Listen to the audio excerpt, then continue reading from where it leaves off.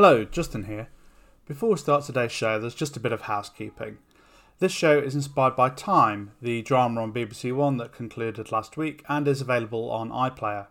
It's not a review of the show, but there are a couple of spoilers. We also mention self-harm, but don't go into any detail at all. As you'll hear, Jazz works in a prison environment with offenders with highly complex and challenging behaviour, but with an NHS-led pathway strategy in place. So this conversation raises some of the possibilities of what a well-funded and resourced prison service focusing on mental health outcomes and work on masculinities could look like. Also, if you'd like to support this podcast, please consider becoming a patron of the show. Just £1 a month will help to pay me to make this show, as well as to pay an appearance fee for fellow freelance guests. There are also occasional bits of bonus content for patrons, as well as access to the Discord server where you can chat with other listeners. That's at patreon.com/culture, sex, relationships. Thank you so much. Now on with the show. Hello and welcome to Culture, Sex, Relationships. This week I'm delighted to be joined by Jazz Tahara, who is a counselling psychologist working in the prison service and also in private practice. Hello Jazz, welcome to the show. Hi, thanks for having me. Jazz and I have been talking about doing a podcast for ages, and then this show comes on the TV called Time, and suddenly I think, well, perhaps we should do a super topical show. Time is a BBC drama written by Jimmy McGovern, which ended on Sunday night. All the episodes are available on iPlayer. It's a three-part show, starring Sean Bean and Stephen Graham, and with an ensemble cast. It's absolutely riveting, but also deeply scary and perhaps unwatchable for a lot of people. There are some incredibly distressing scenes in it, and I'm not sure that they do enough to really point that out in the content notes. So if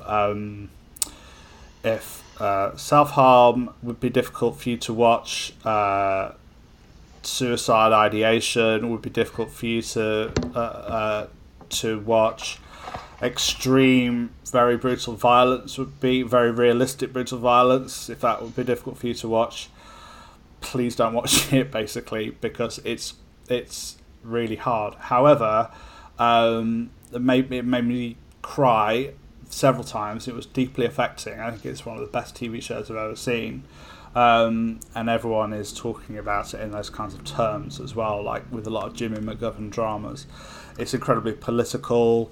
It'll really perhaps shed a light and make you think about the carceral system that we have and what prison does. I think it's really important.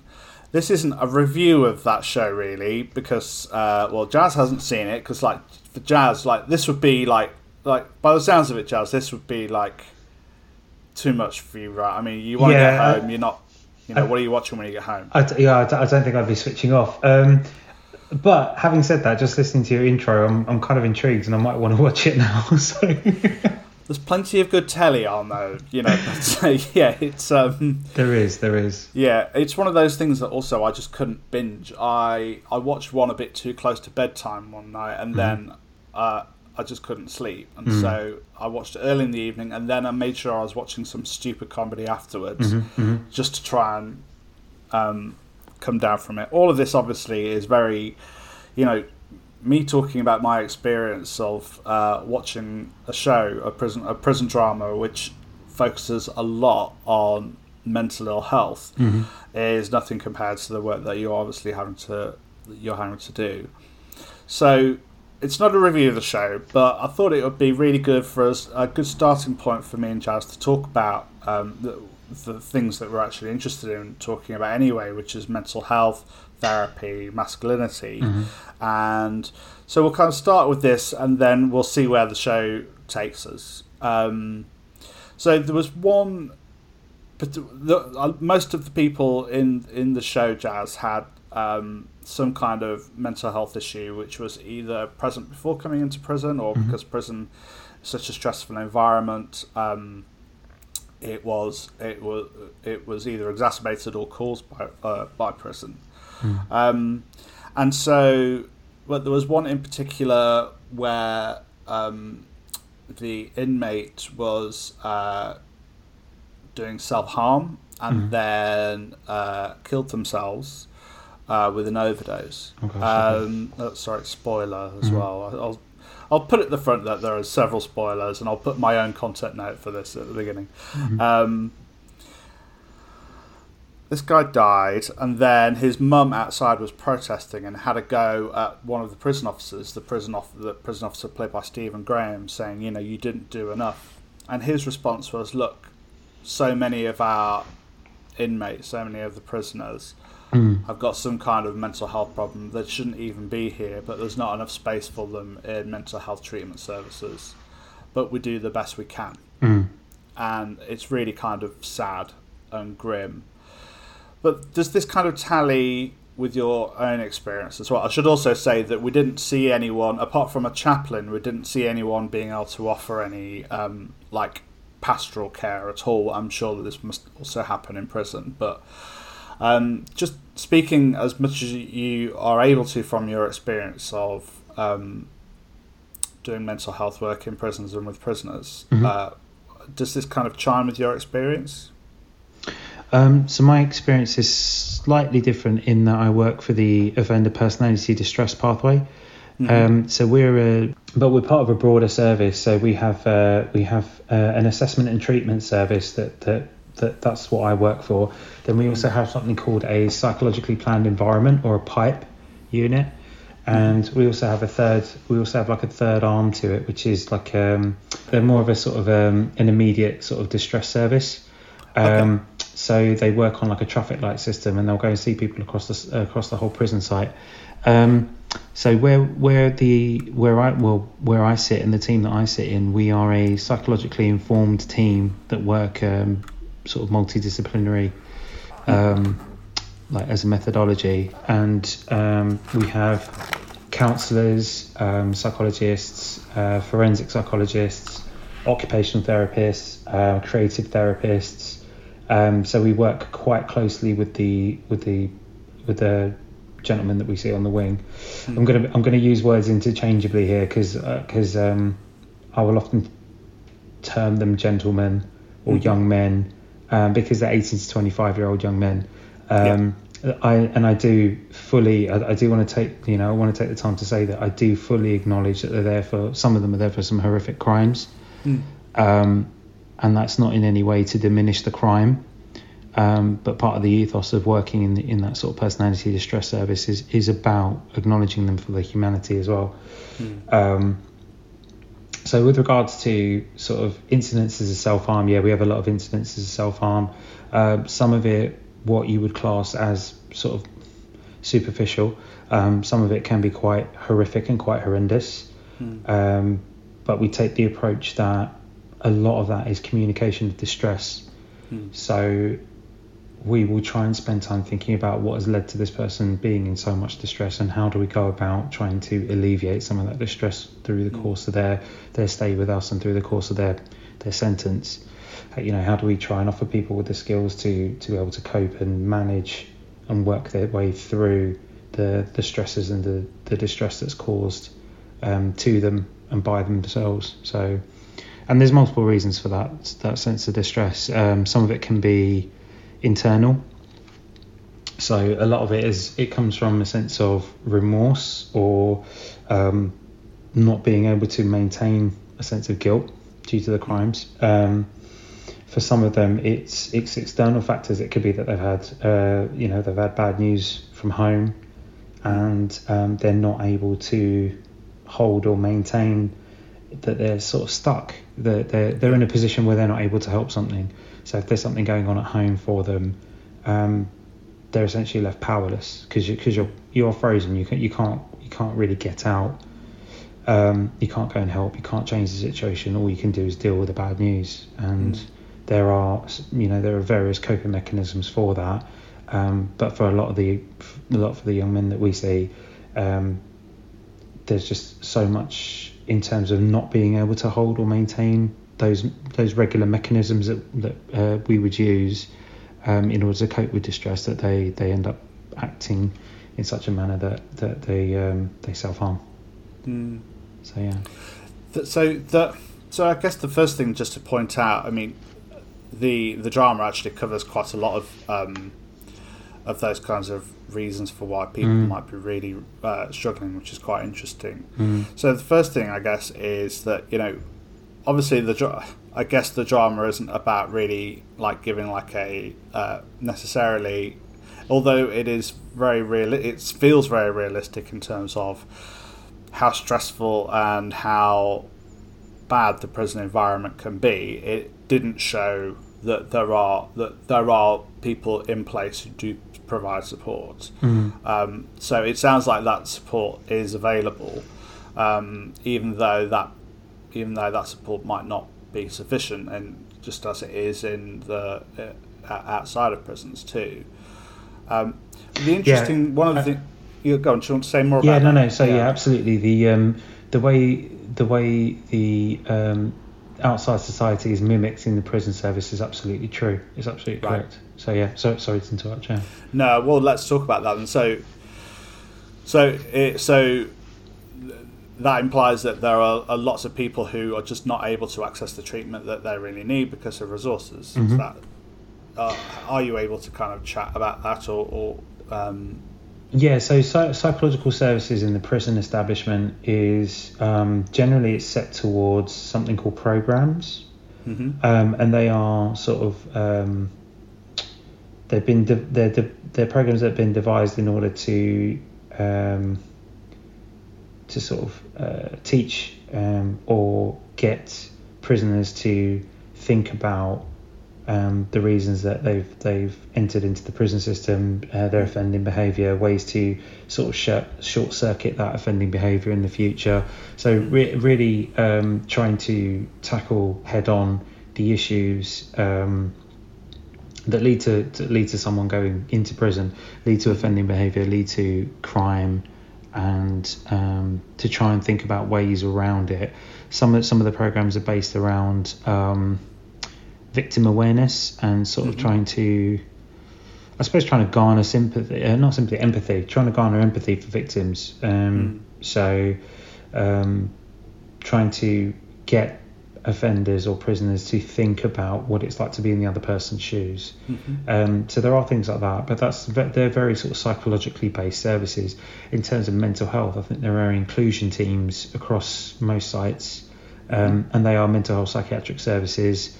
But predominantly they will be there for short interventions. So they will offer short-term input. They'll have nursing teams who are trained psychologically, some who deliver sort of CBT, and then they will be patched into psychiatrists who will be able to sort of help in terms of medication, so antidepressants and things like that, medications for ADHD, medications for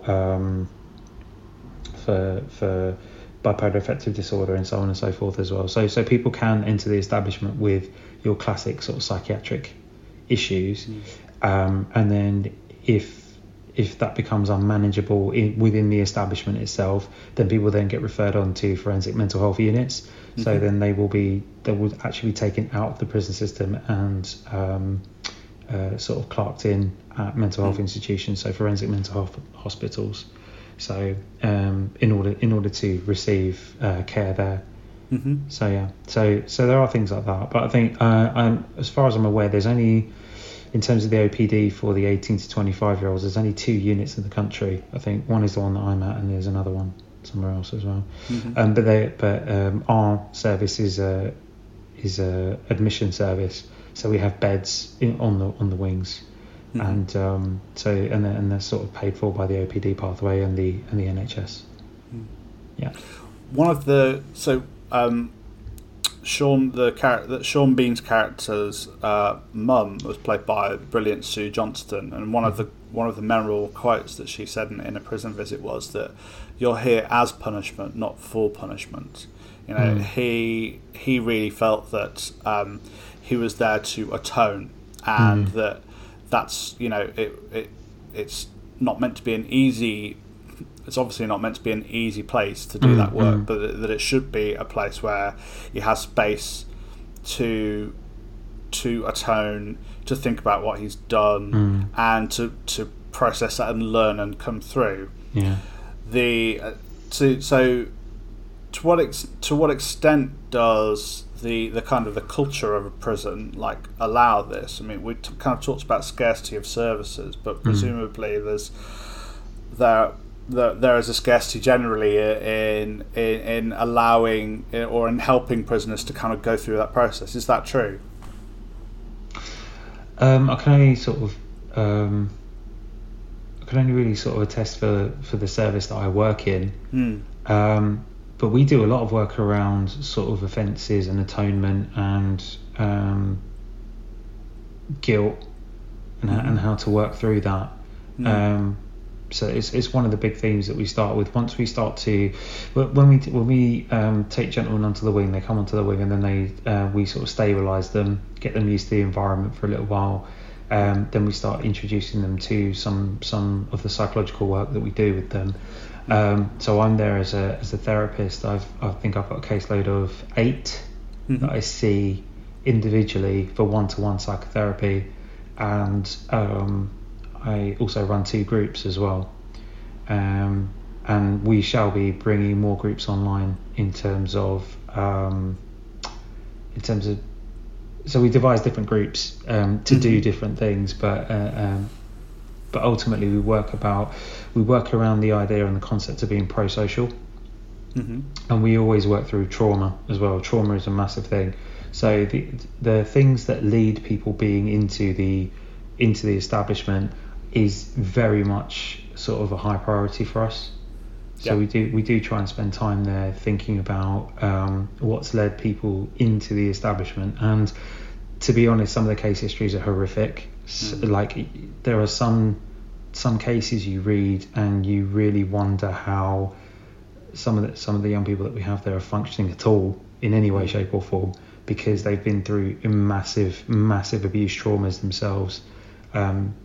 And I can't really understate that enough, or I can't overstate that enough. It's some of it is really horrific. I think some of the argument that we have is around, and this is sort of in psychology generally, I think some of the argument that we have is around, well, why are some people's coping strategies lead them in ways that don't lead to offending behaviour, and some of them do. I think the jury's still out on that, although there's a lot of rich literature for either side of the argument. I think we just have to take human nature into consideration. Just the general nature of mankind, I think, is not one that is great anyway. So I think we have to take things like that, because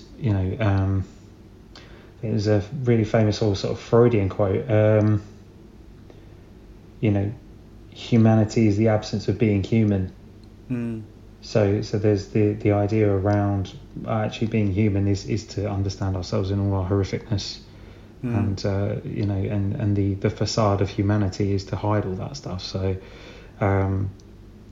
so I would take that approach oftentimes when I'm working with some of the young lads that I'm working with, and just to see that actually, you know what, they may have done something that's been pretty horrendous, but I think given the correct circumstances, most of us would do something like that as well. So, or not all of us, but most of us could be led down that path. Before we kind of talk about the out of prison experience, I guess this might be the first time that the young men you're working with have come into contact with mental health services, presumably.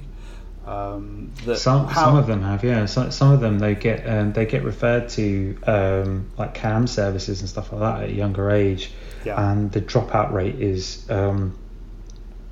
quite high. But then I would place that in context of things like attachment issues. So it's hard to attach to caregiver figures when you have a history where sometimes your care providers aren't that great, and a lot of their history is based around sort of self-preservation and sort of self-parenting in maladaptive ways. So and sometimes those maladaptions are they're not great, but they're survival mechanisms essentially. That's what they're there for. And so to go into a CAMS unit and to go into sort of CAMS community care, and then trying to attach to certain figures who are trying to provide you assistance isn't that great. So the dropout rate is quite high. But also CAMS, just like the rest of adult mental health, is severely underfunded. So, yeah, we should say here CAMS stands for Child and Adolescent Mental Health Services. Yeah. And it is severely underfunded. There's often a huge waiting list, isn't there? Massive, yeah. So let's talk about these kind of barriers. So clearly, there's, as you probably know, dear listener, there is there's a mental health crisis generally, but certainly mental health crisis amongst young men is something that's often reported. Very high suicide rates among young men. And there is often an assumption that the barriers around young men and mental health support are barriers from the young men themselves and from men masculinity around help-seeking behaviours, that this is something that masculinity, the rules of masculinity tell us that we're not allowed to do that, and so that there is a barrier there. And certainly there is a barrier there, I guess, but there are also these structural barriers that where there is a very long waiting list. If you have a barrier yourself around seeking help and then there's a long waiting list for you to get that help, then there's a double barrier going on. It makes it doubly hard, right? So is this something that you find when... so I guess when you're working with the guys inside prison, are they... Do you find that some of those barriers from their side have come down because at least you're able to say, look, I'm able to work with you, I'm right here? Sometimes I think the thing that I've found in my experience is to temper my expectations. It can take a long time just to get someone in the room. That sense of trust is quite the sense of mistrust is very, very strong. And so to be able to establish bonds in terms of being on the wing, for example, it takes time. It takes about 6 to 8 weeks just to bed in. Just for them to so when we have, for example, when we have a new member of the team joins us, they have 8 weeks where they're not really actually doing anything other than being on the wing, other than just being around people.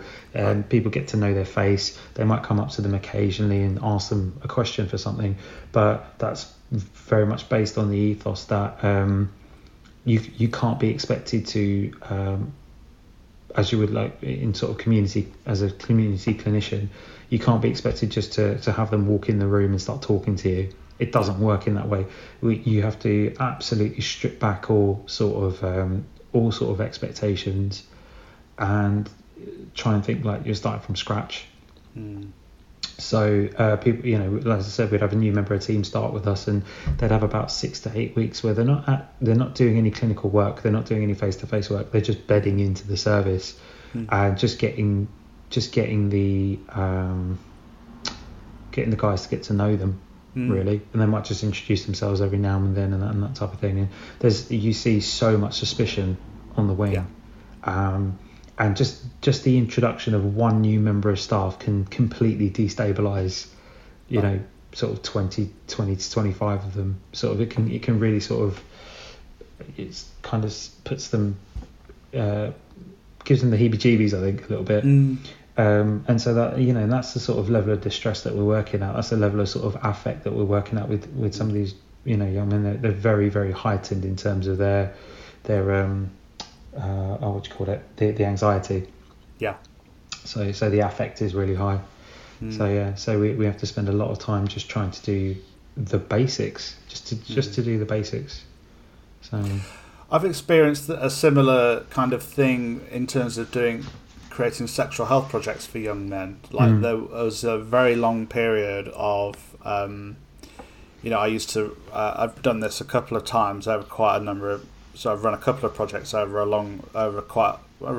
total of 11 years doing this kind of work, where I would set up a project and work with young men to set up a project. I'd have the branding, the name of it, and I'd get all the condoms and all the leaflets and all the materials and things, and I'd literally sit in a room often for weeks waiting for the numbers to come in, because there does need to be a sense of trust.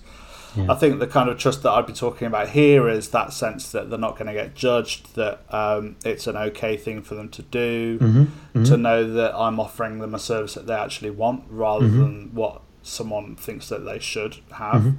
So I guess there's that kind of, is this service actually good enough? Is this service valuing me? Is it demonstrating that it values me? And that's something that I learned that I had to be very, very patient in that kind of work in order to get them to come in. And eventually they really do, and they tell their friends, and they've checked it out. So presumably there's a little bit of that going on here as well, around it being okay for them to seek help, as well as it's presumably their traumas and their stresses themselves preventing them too.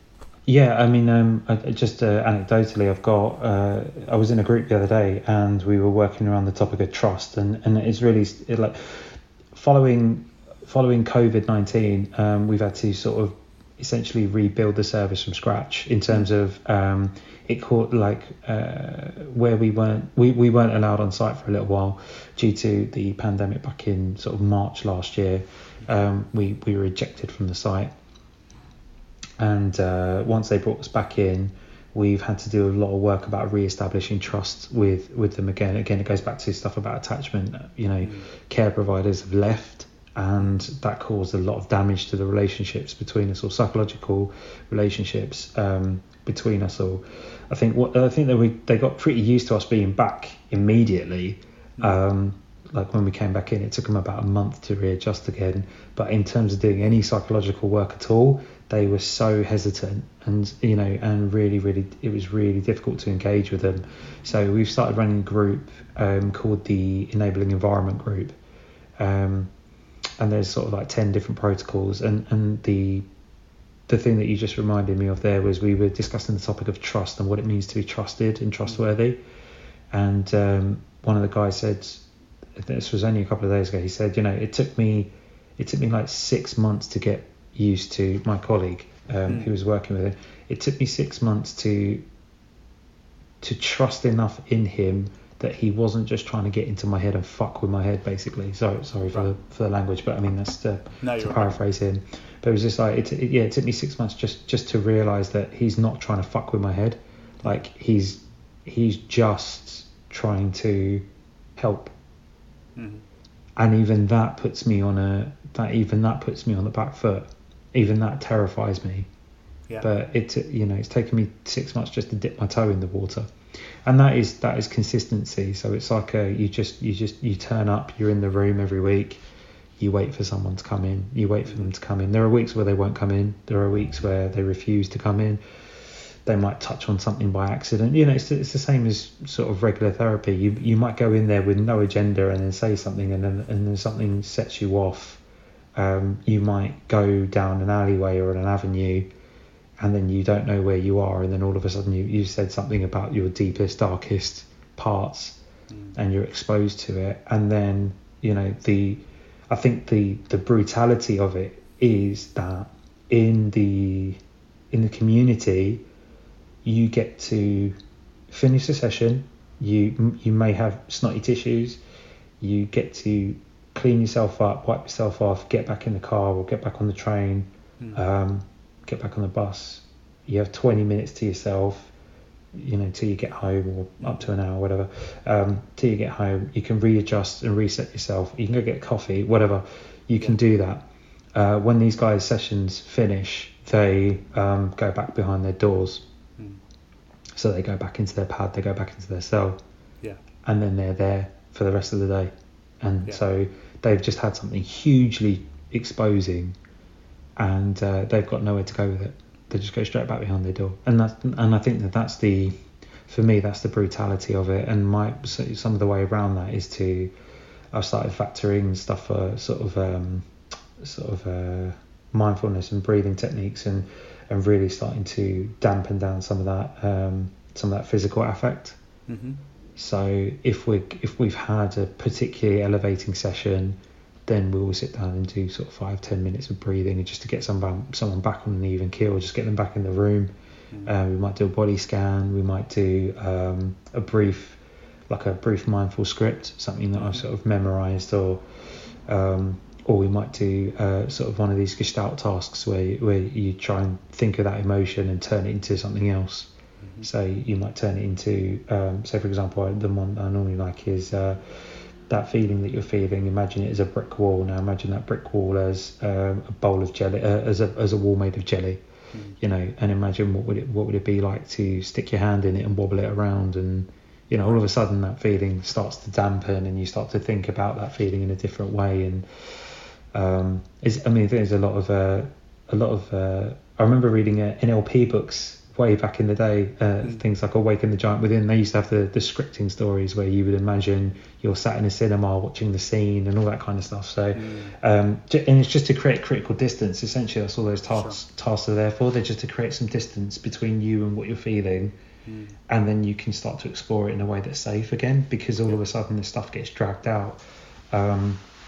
You know, and that can be quite difficult. It can be quite brutal in the room. And me as a clinician on the other side of it is, once that session ends, I'm sat in the room for 10 minutes just trying to decompress, and I'm like, what happened? How do we go about changing that? How do we go about, you know, was that safe to do? Or am I worried that I'm going to come in tomorrow and find out there has been some self-harm as a result of it? Right. You know, and things like that. And actually, do I need to change tack or change approach, or do I need to think about things in a different way? So that must be really tough. Or is it safe to do? Yeah, it can be, because ultimately what you have is a duty of care. So and you know, as distressing as it can be, you also have to hope and hold that they can self-soothe in certain ways. You know, part of the issue is that they don't really self-soothe in certain ways, which is the reason, you know, it's part of the trauma history. It's just part of the reason as to why they're offending.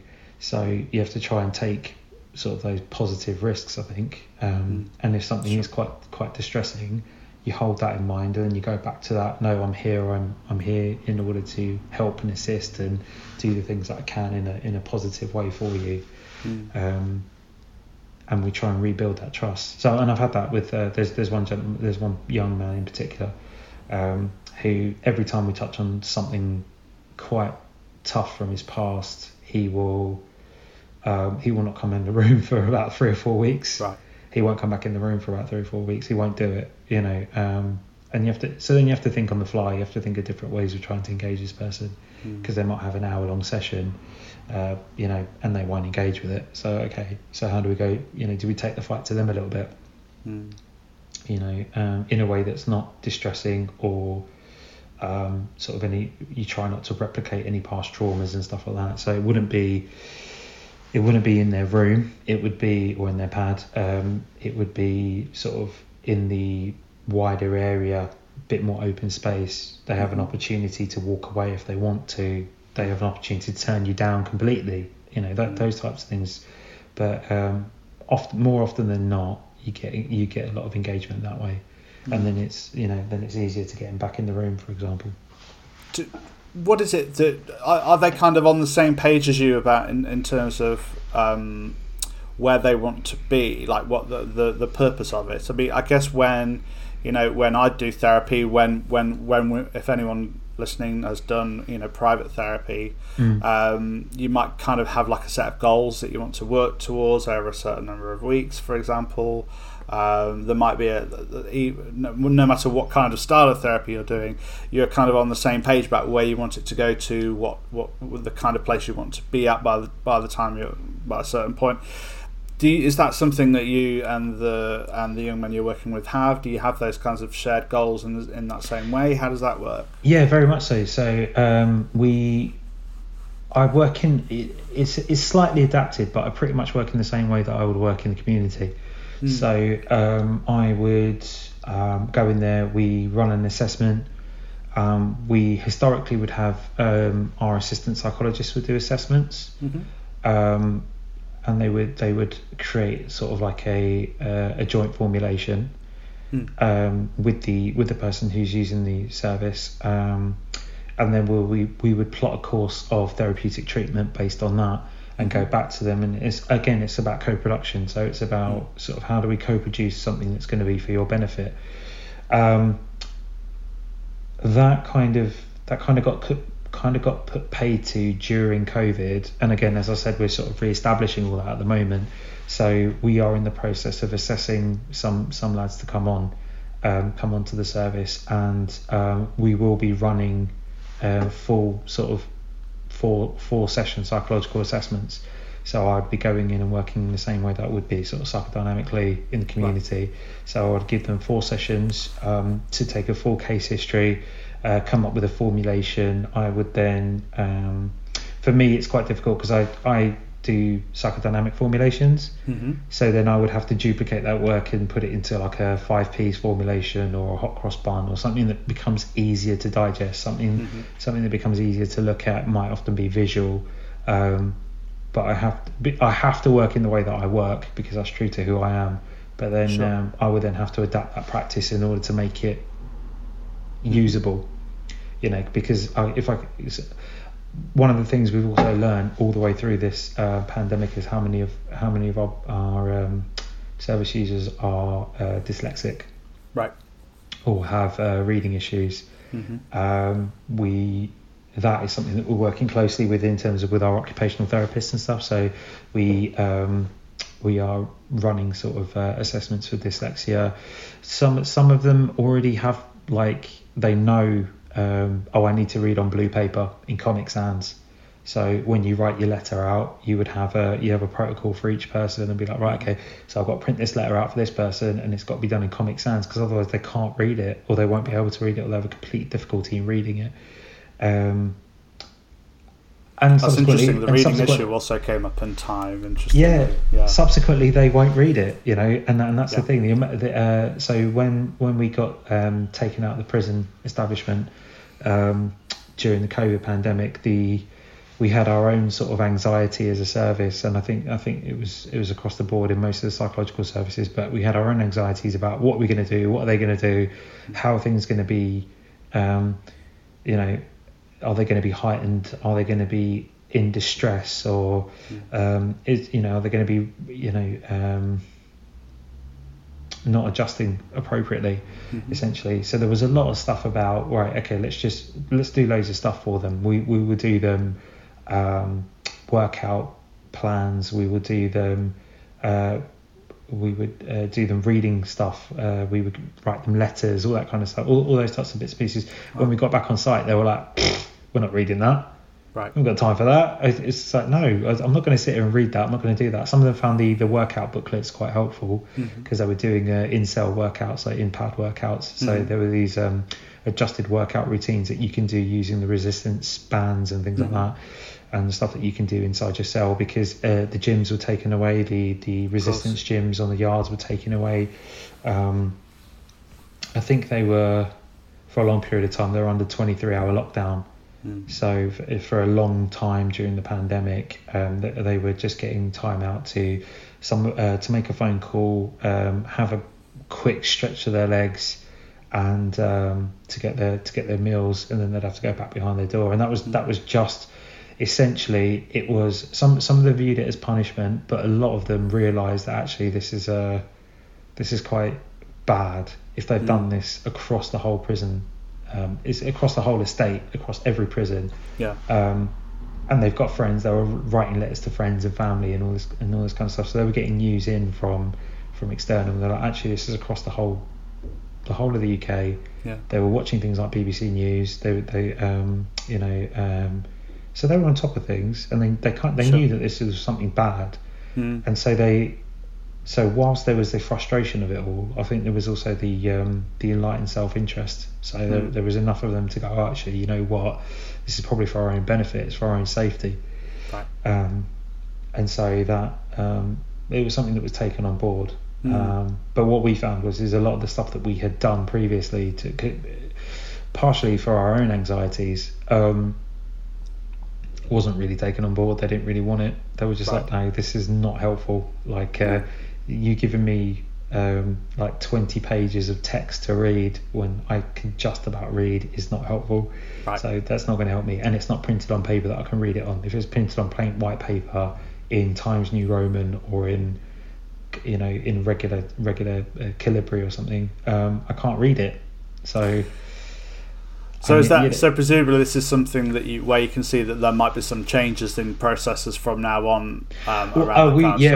We've implemented all of this. So when we came back, we interviewed them all, and we interviewed every single person. We were like, what helped you? What benefited? What didn't help? What didn't benefit? What do you think could have helped you?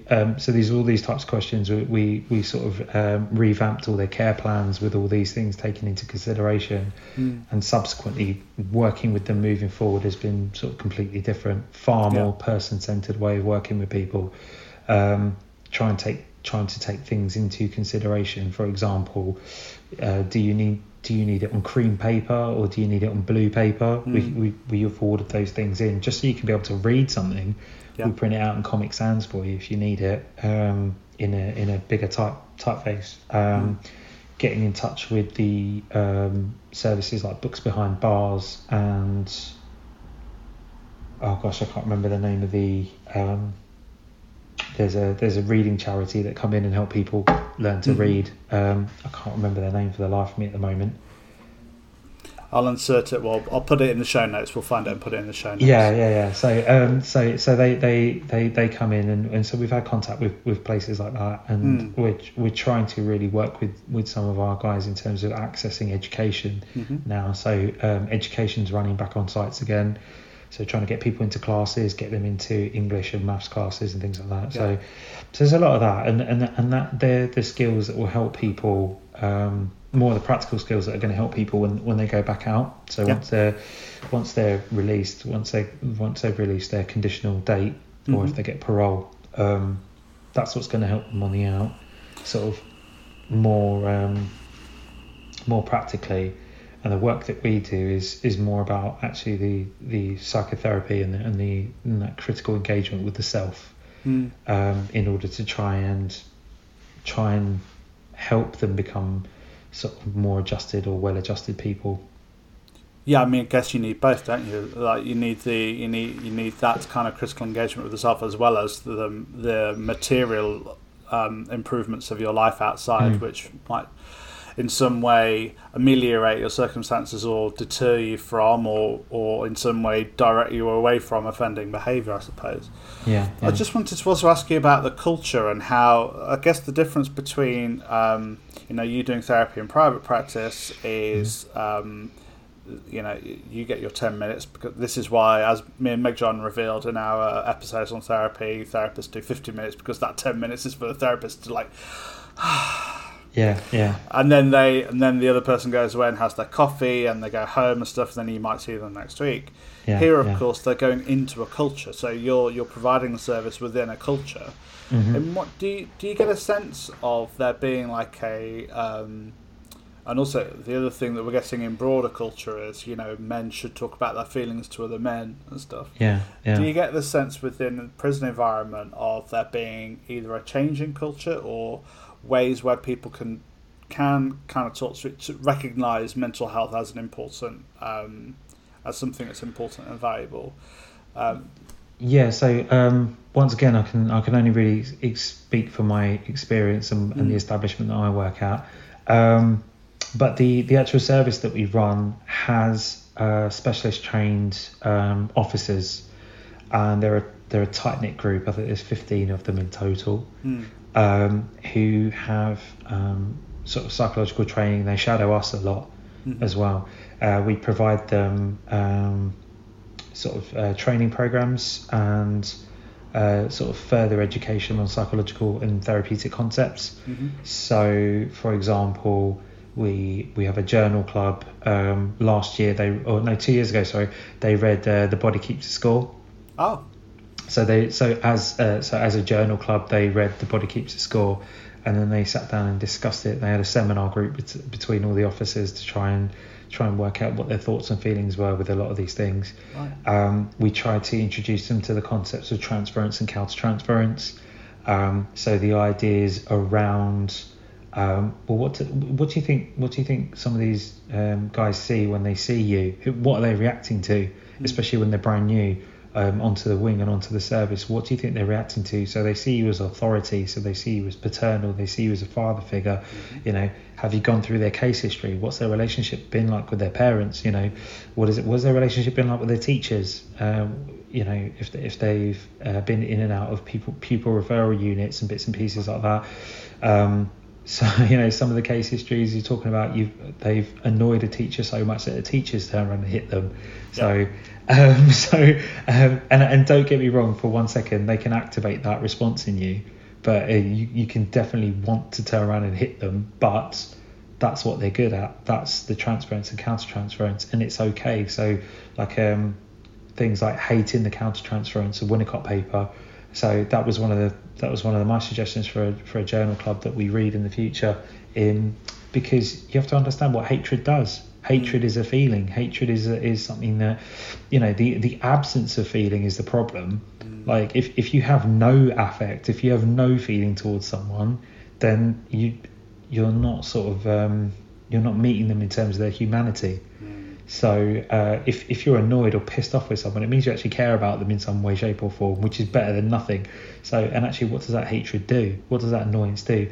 As long as you don't turn around and start a fight or escalate a situation, that's, you know, and they're very, very good at that. Our officers are very, very good at that.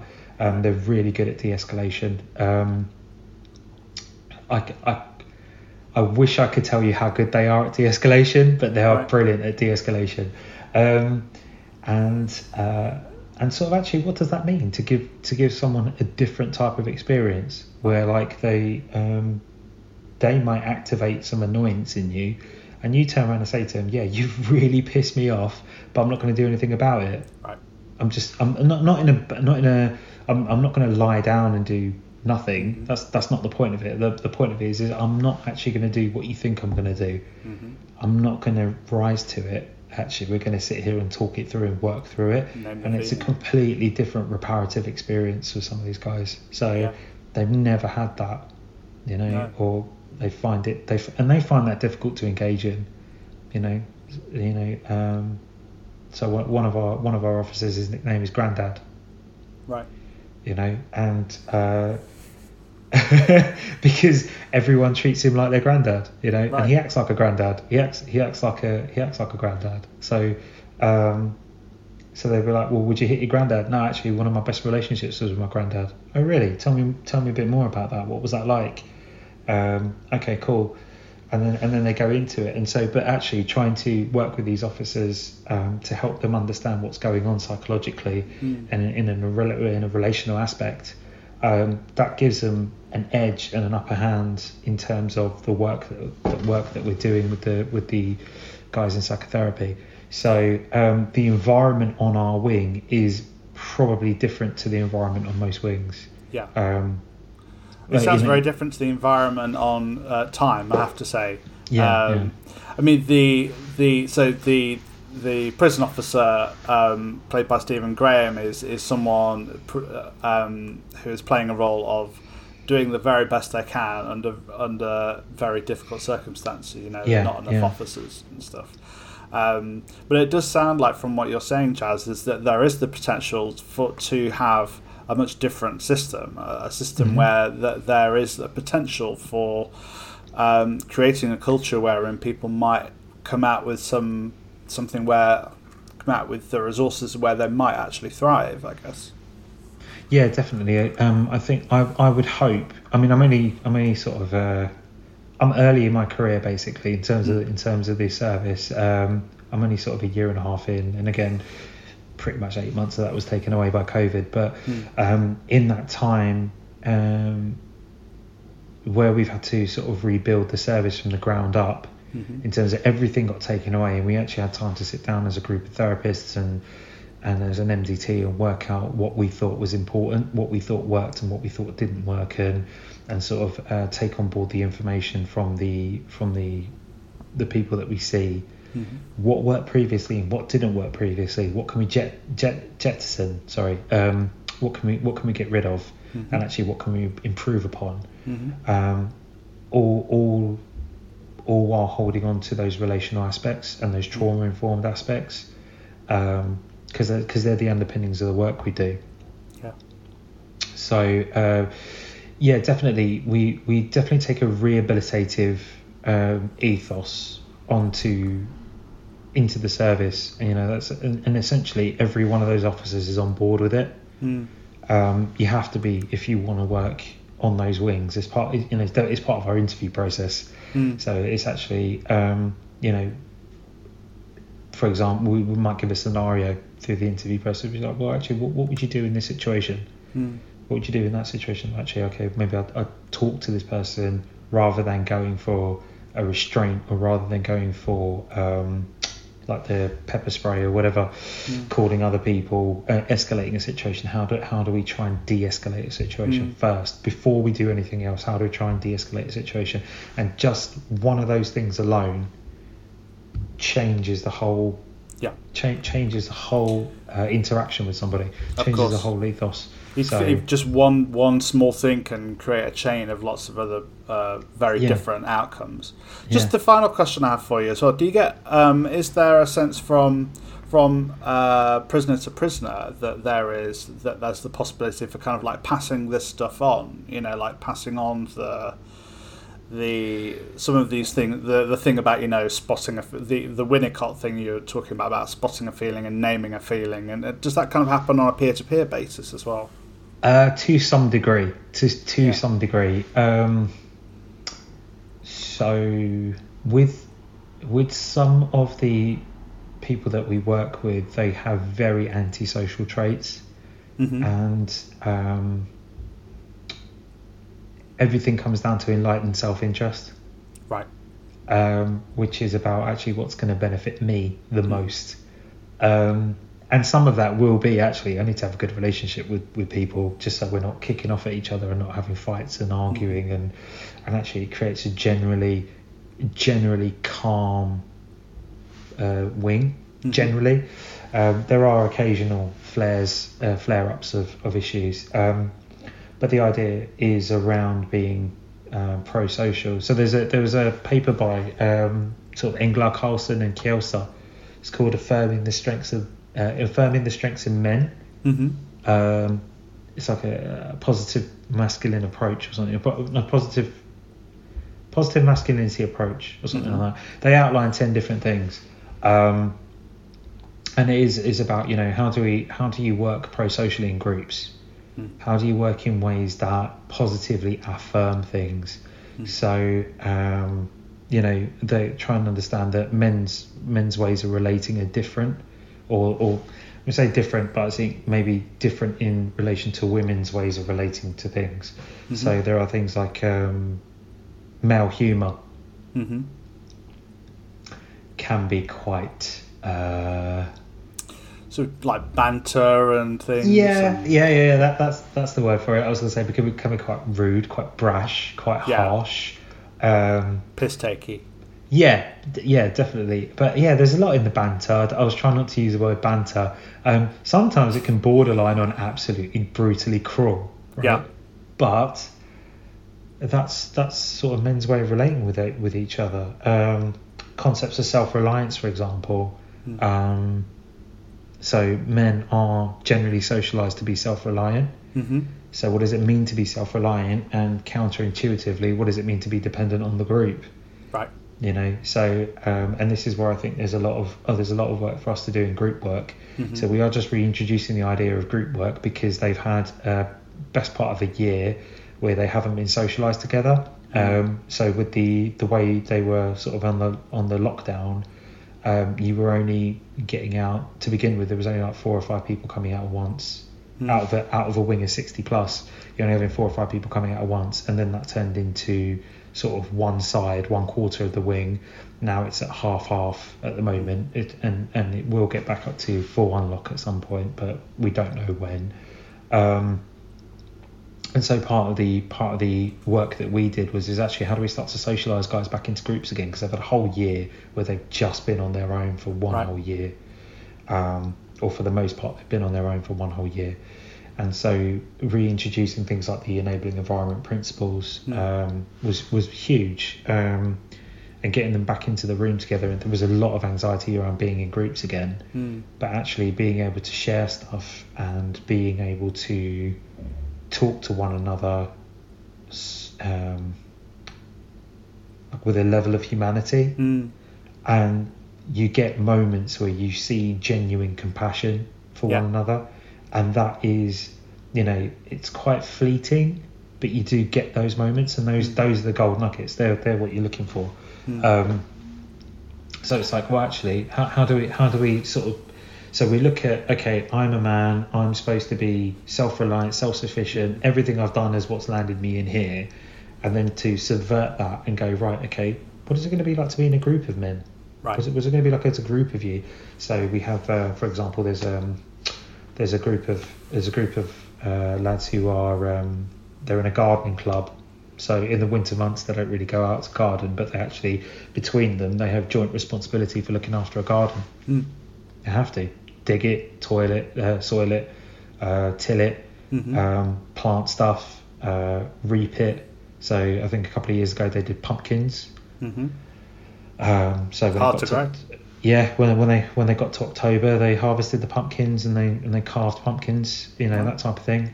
Obviously they're not allowed candles, so so they carved pumpkins. They then subsequently in the last year or so they've built benches together, painted benches. So two of them would have been responsible for building a bench with an officer, and then another one would have painted one of them. And so on and so forth, so they have shared responsibility in terms of what they're doing, but it's for joint project, and that's the idea of it. So there's that possibility, which we'll probably talk about on another podcast, I expect, where there's the possibility for doing a different kind of masculinity with each other, kind of that understanding of what the rules of being a man are, hegemonic masculinity as we call it, but to look at an abundant different source of ways to do masculinity in different ways, some of which might be more comradely, about more supportive, more of this kind of co-producing kind of stuff, and sharing, as well as so without feeling like you are any less of a man, for men interested in doing masculine things, this is like a good way where this kind of work can be tilted. It's the kind of work that I started doing when I over 20 years ago, and it sounds like you have the resources and the culture wherein you might even be able to do some of that kind of work, by the sounds of it. It's I can only thank the people that came into the service before me, so because it's taken a long time to establish. I think our particular service has been there for, I think it was 7 years, and I think they've had 2 iterations of the team already, and we're sort of in the 3rd iteration of this team, and the constant has been the officers. That they've been consistent throughout for the most part. They've been the consistent all the way through, and that's really interesting in terms of how that changes the relationship between us as clinical staff and the officers, because a lot of the guys see us as we're fleeting. We might be there for a short period of time. Again, we go back to those concepts of attachment. What does it mean to attach yourself to a figure only for them to be like, well, I'm only here for a year, so then I'm gone. Actually the officers are there for the most part, so they end up becoming that primary sort of care figure. And so when we think about what's going on for them relationally, what's going on for them sort of, or the way I would think about it, what's going on for them dynamically, is that actually the officers end up taking on that role of the primary caregiver for these guys, and they're the consistent, they're the constant. Right.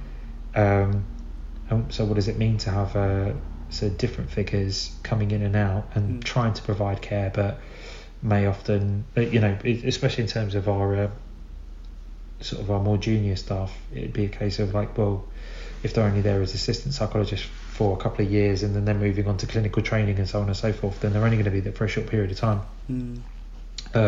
What does that mean for people who are trying to build healthy attachments? It becomes quite difficult. So and then to find that again on the outside, where that might not have been there before, is the hard bit for them. But again, part of that would also be making them aware of it, making it explicit, and go, actually, like, if we spend some time thinking about what it means to lose somebody, what it means to lose a therapist, what it means to lose an occupational therapist or a psychologist or a counsellor or someone that you've built a good, strong, positive relationship with over a certain amount of time, what does it mean to lose that person? What does it mean when they go away? And is that a replication of something that's occurred to you in your past? Again, so even that is therapeutic within itself. You can draw attention to those things. And presumably, for them to consider their role in committing to the process and building that relationship for themselves. That them coming to the room every week is that reaffirming and creating the relationship that otherwise wouldn't have existed. Yeah, absolutely, yeah. Gosh, it's such interesting stuff. I'm so glad that we talked about this, Chaz, and it's interesting that you haven't seen Time and I have, because it really because this is quite a this is a very kind of complementary experience. Time is not set in a young offenders institution, and but it's just interesting because it's almost as if your experience and this prison drama are at two different ends of a spectrum. I think probably certainly yours is true to life because it is your life and your work. I think that Time is certainly speaking to a kind of a reality that also happens. But I think it's just useful to know that these are the possibilities of prisons. These are the possibilities where there are staff, where people are, where officers are trained, where we might start to create different cultures, and that's the process for the possibility of rehabilitation to change lives and to change outcomes, I guess. Yeah, absolutely. I take on board sort of there's a gulf of difference between a carceral and an abolitionist perspective, and I think this is somewhere in the middle. Yeah. And it's somewhere in the middle, which is, it's not by any means perfect, but I think we do some really good and some really difficult work with some of these guys, and we have seen positive changes. And I think that's the main point of it. When we are able to, we hit gold. And we're talking about sort of structural personality changes. So these should hopefully be long-lasting and lifelong changes for people, and that's ultimately what we're looking for. So, and I know anecdotally, certain people who have left the establishment, they have completely different relationships with their peers, parents, other providers, caregivers, all the people on the outside. They have completely different relationships now. Wow. And it's held them in relatively good stead. So by no means is that everybody, because I don't think we'd have 100% hit rate even if we tried. But yeah, so we're in the rebuilding phase at the moment. And so it'll be interesting to see what happens in the next couple of years, to be honest. Well, Jazz, it's such a pleasure to have had you on to talk about this. It's so interesting, and hopefully you'll be able to come on the show and we'll talk about some of the other stuff as well. Yeah, sure. I'd love to. Chaz Sahara, thank you so much for coming on. No problem.